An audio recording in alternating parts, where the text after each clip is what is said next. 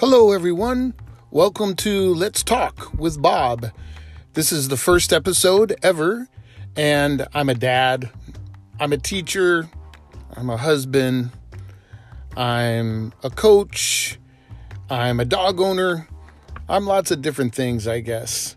But today, I'm going to talk to you about why I joined the Army and what my Army experience was like, and maybe for some people that are thinking about maybe joining the Army, this might help you out, or people that have been in the military, maybe it'll bring back some happy memories for you.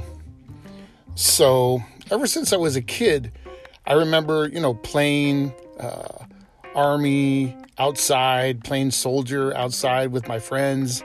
And that was a time when, kids played outside. Kids don't play outside very much anymore, but that's a different story. But ever since I was a kid, I was always interested in the Army and the military, and I would watch Army movies and television shows. So I always had it, I think, in the back of my mind. So I went off to college, and I was getting close to graduating, and I had done an internship. I was a journalism major in college, and I had done an internship right before I was getting ready to graduate. And it's a good thing I did, because I learned something really important from that internship, and that was that I didn't really want to work in journalism, at least not that kind of journalism. I had been writing short articles for this weekly newspaper covering the San Diego Chargers. And I just knew from talking to players and seeing how it worked that wasn't going to really work for me. That wasn't what I was looking for. So at any rate, it was too late for me, at least I felt like it was too late for me to go back to my parents and say, hey guys, I want to change my major and kind of start all over again. And it's going to be another year or 2 years of school. Plus, I was getting ready.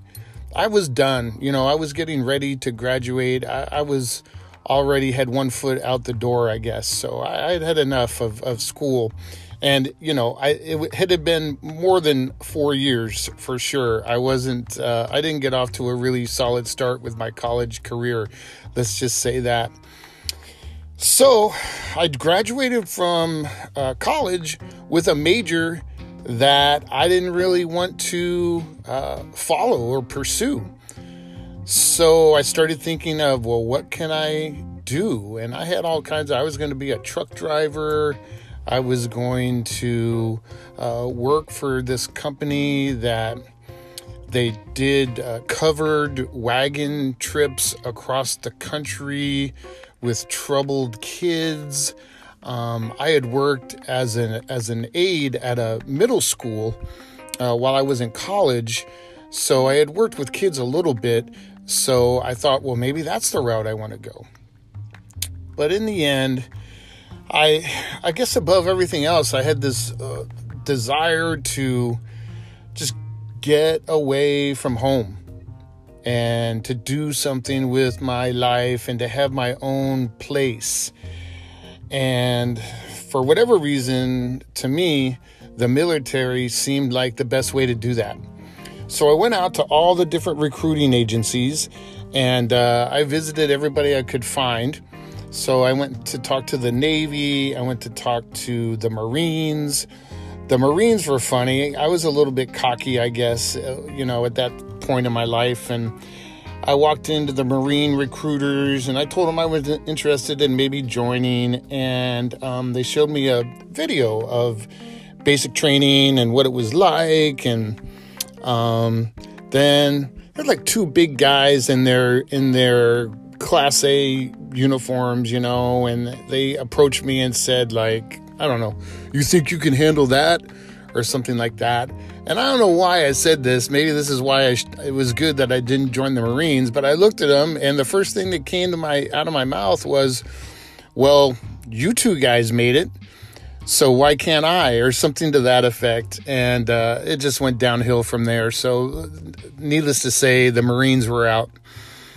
And I went to talk to the Navy, but the Navy was, I knew I'd be out at sea a lot, probably if I was in the Navy. At least that's what I thought.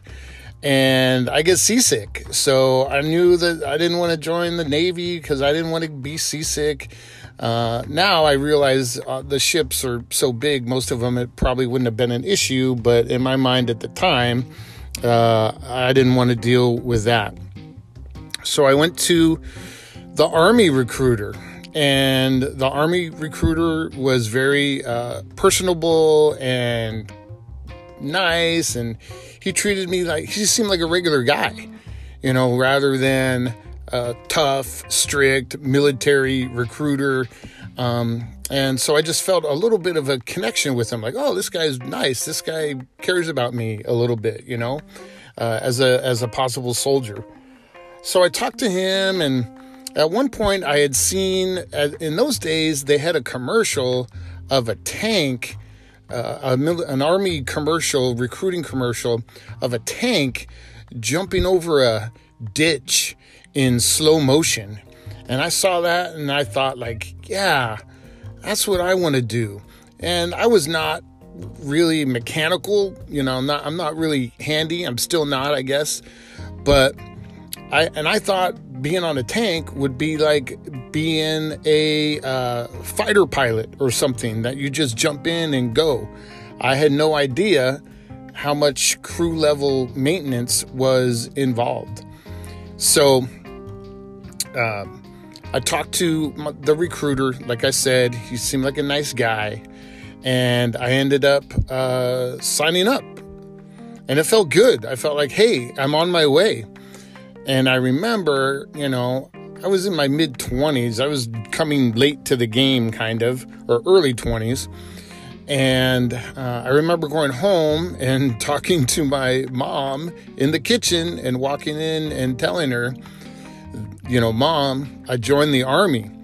And she was shocked and surprised because I hadn't talked about it with her at all, I don't think. And I remember her saying this. She said, do you want me to go down there and talk to them? Like she was going to get me out somehow. And I said, Mom, I want to do this and it's too late. You can't get me out anyways.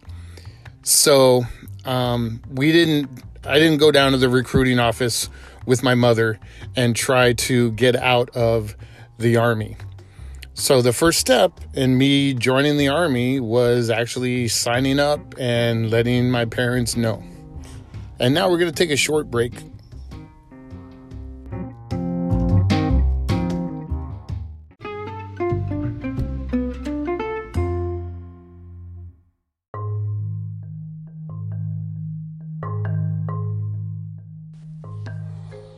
Thanks for sticking with me, and welcome back to Let's Talk with Bob. I've been discussing the steps that I took to join the Army and what that experience was like. And, as I said, I went in and I told my mom that I had joined the Army, and she was all ready to go down there and get me out somehow. I don't know how she thought she was going to do it, but as I mentioned, we didn't do that. And so I had a little bit of a delay between the time I signed up and when I was supposed to go in. It was around in October. So it was near the end of the fiscal year, I guess, for the government. Anyway, so my leaving date got pushed back.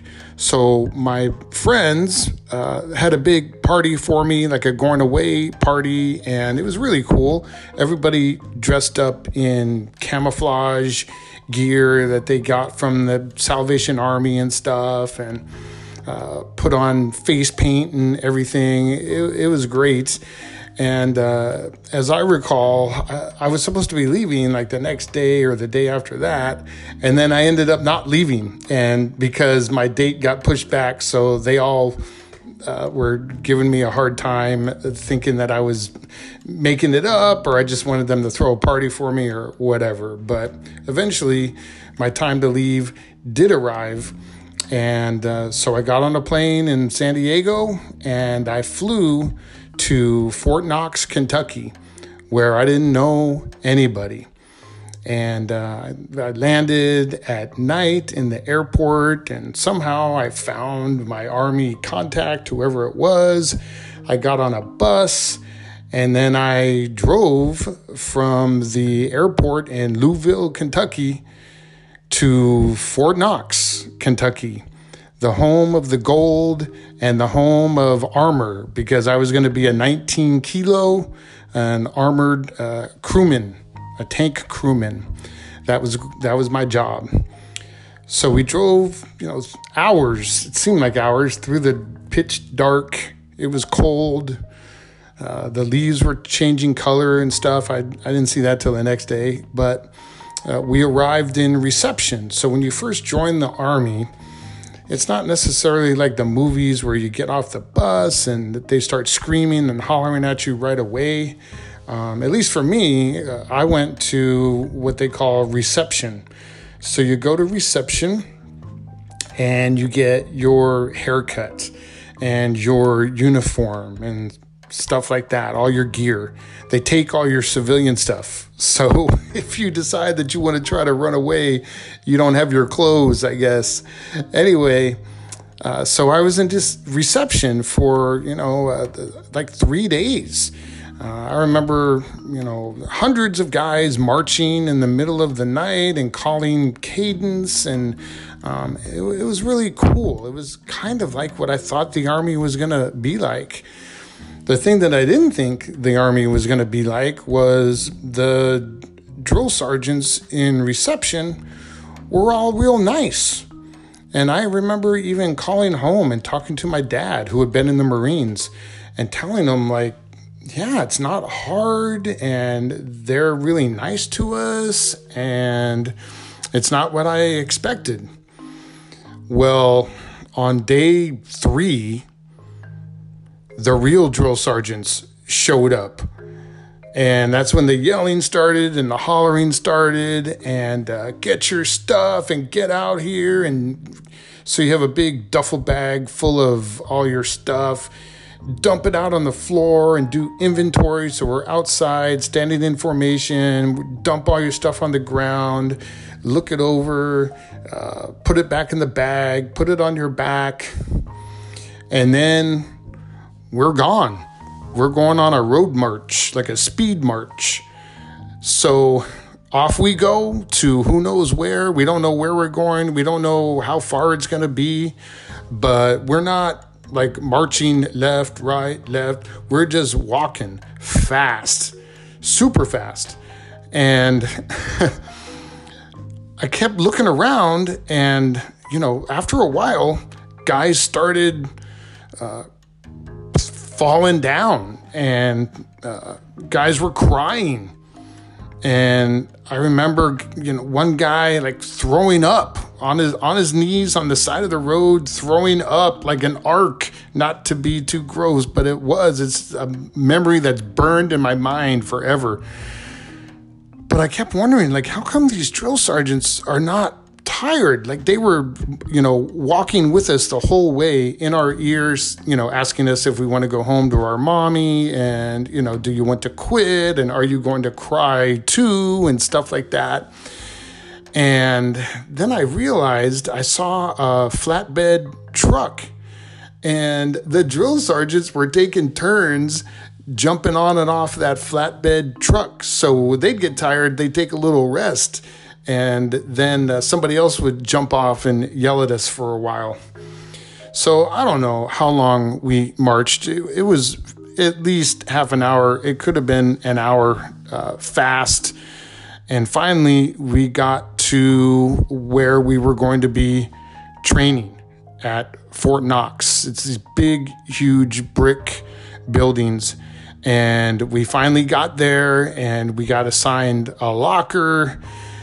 And the yelling went on forever. We got some food eventually, and I went to bed that night thinking, maybe I made a mistake.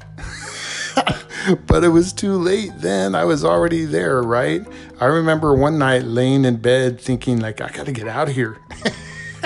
But then I thought, well, what am I going to do? I'm going to go home and I'm going to tell everybody that it was too hard, so I quit. And I also thought, well, where am I going to go? Like, I don't know where I am. I don't have any clothes. I don't have any money. Like, I can't even get out of here. I don't even have anywhere to go. But soon after you get there, you kind of get used to that stuff. You get used to the yelling, and you get used to the early hours. And it never gets easy, but it gets less hard, if that makes sense. So one memory I have of basic training was getting up for PT, that's physical training. It's early in the morning in Kentucky. Like, it's still dark. I think it was like 5 o'clock in the morning. It was pitch black. You could see the stars. It was beautiful, but it was super early and it was super cold. So we're all dressed up in sweats and gloves and beanies, and we go outside for formation in the morning for PT, and I kept feeling something in my nose. And, I thought I had some mucus up there or whatever, so I kind of wiped it away, and it would be gone for a little while and then come back. And I couldn't figure out what was going on. And then finally, it hit me that what I was feeling in my nose was frozen, like boogers. It was so cold that my boogers were freezing inside my nose. And that was a new level of cold for a kid from California. So I'm going to stop there for now, you guys. Thanks so much for listening. I think my contact information is down there at the bottom. This is my first time doing this, so I'm still learning some of the mechanics of how to do the podcast. But my contact information should be down there at the bottom. If you have questions, please, let me know. Information that you would like to hear, stuff that you would like to know about. Any kind of helpful tips would be appreciated. And thank you for listening. And thanks for listening to Let's Talk with Bob.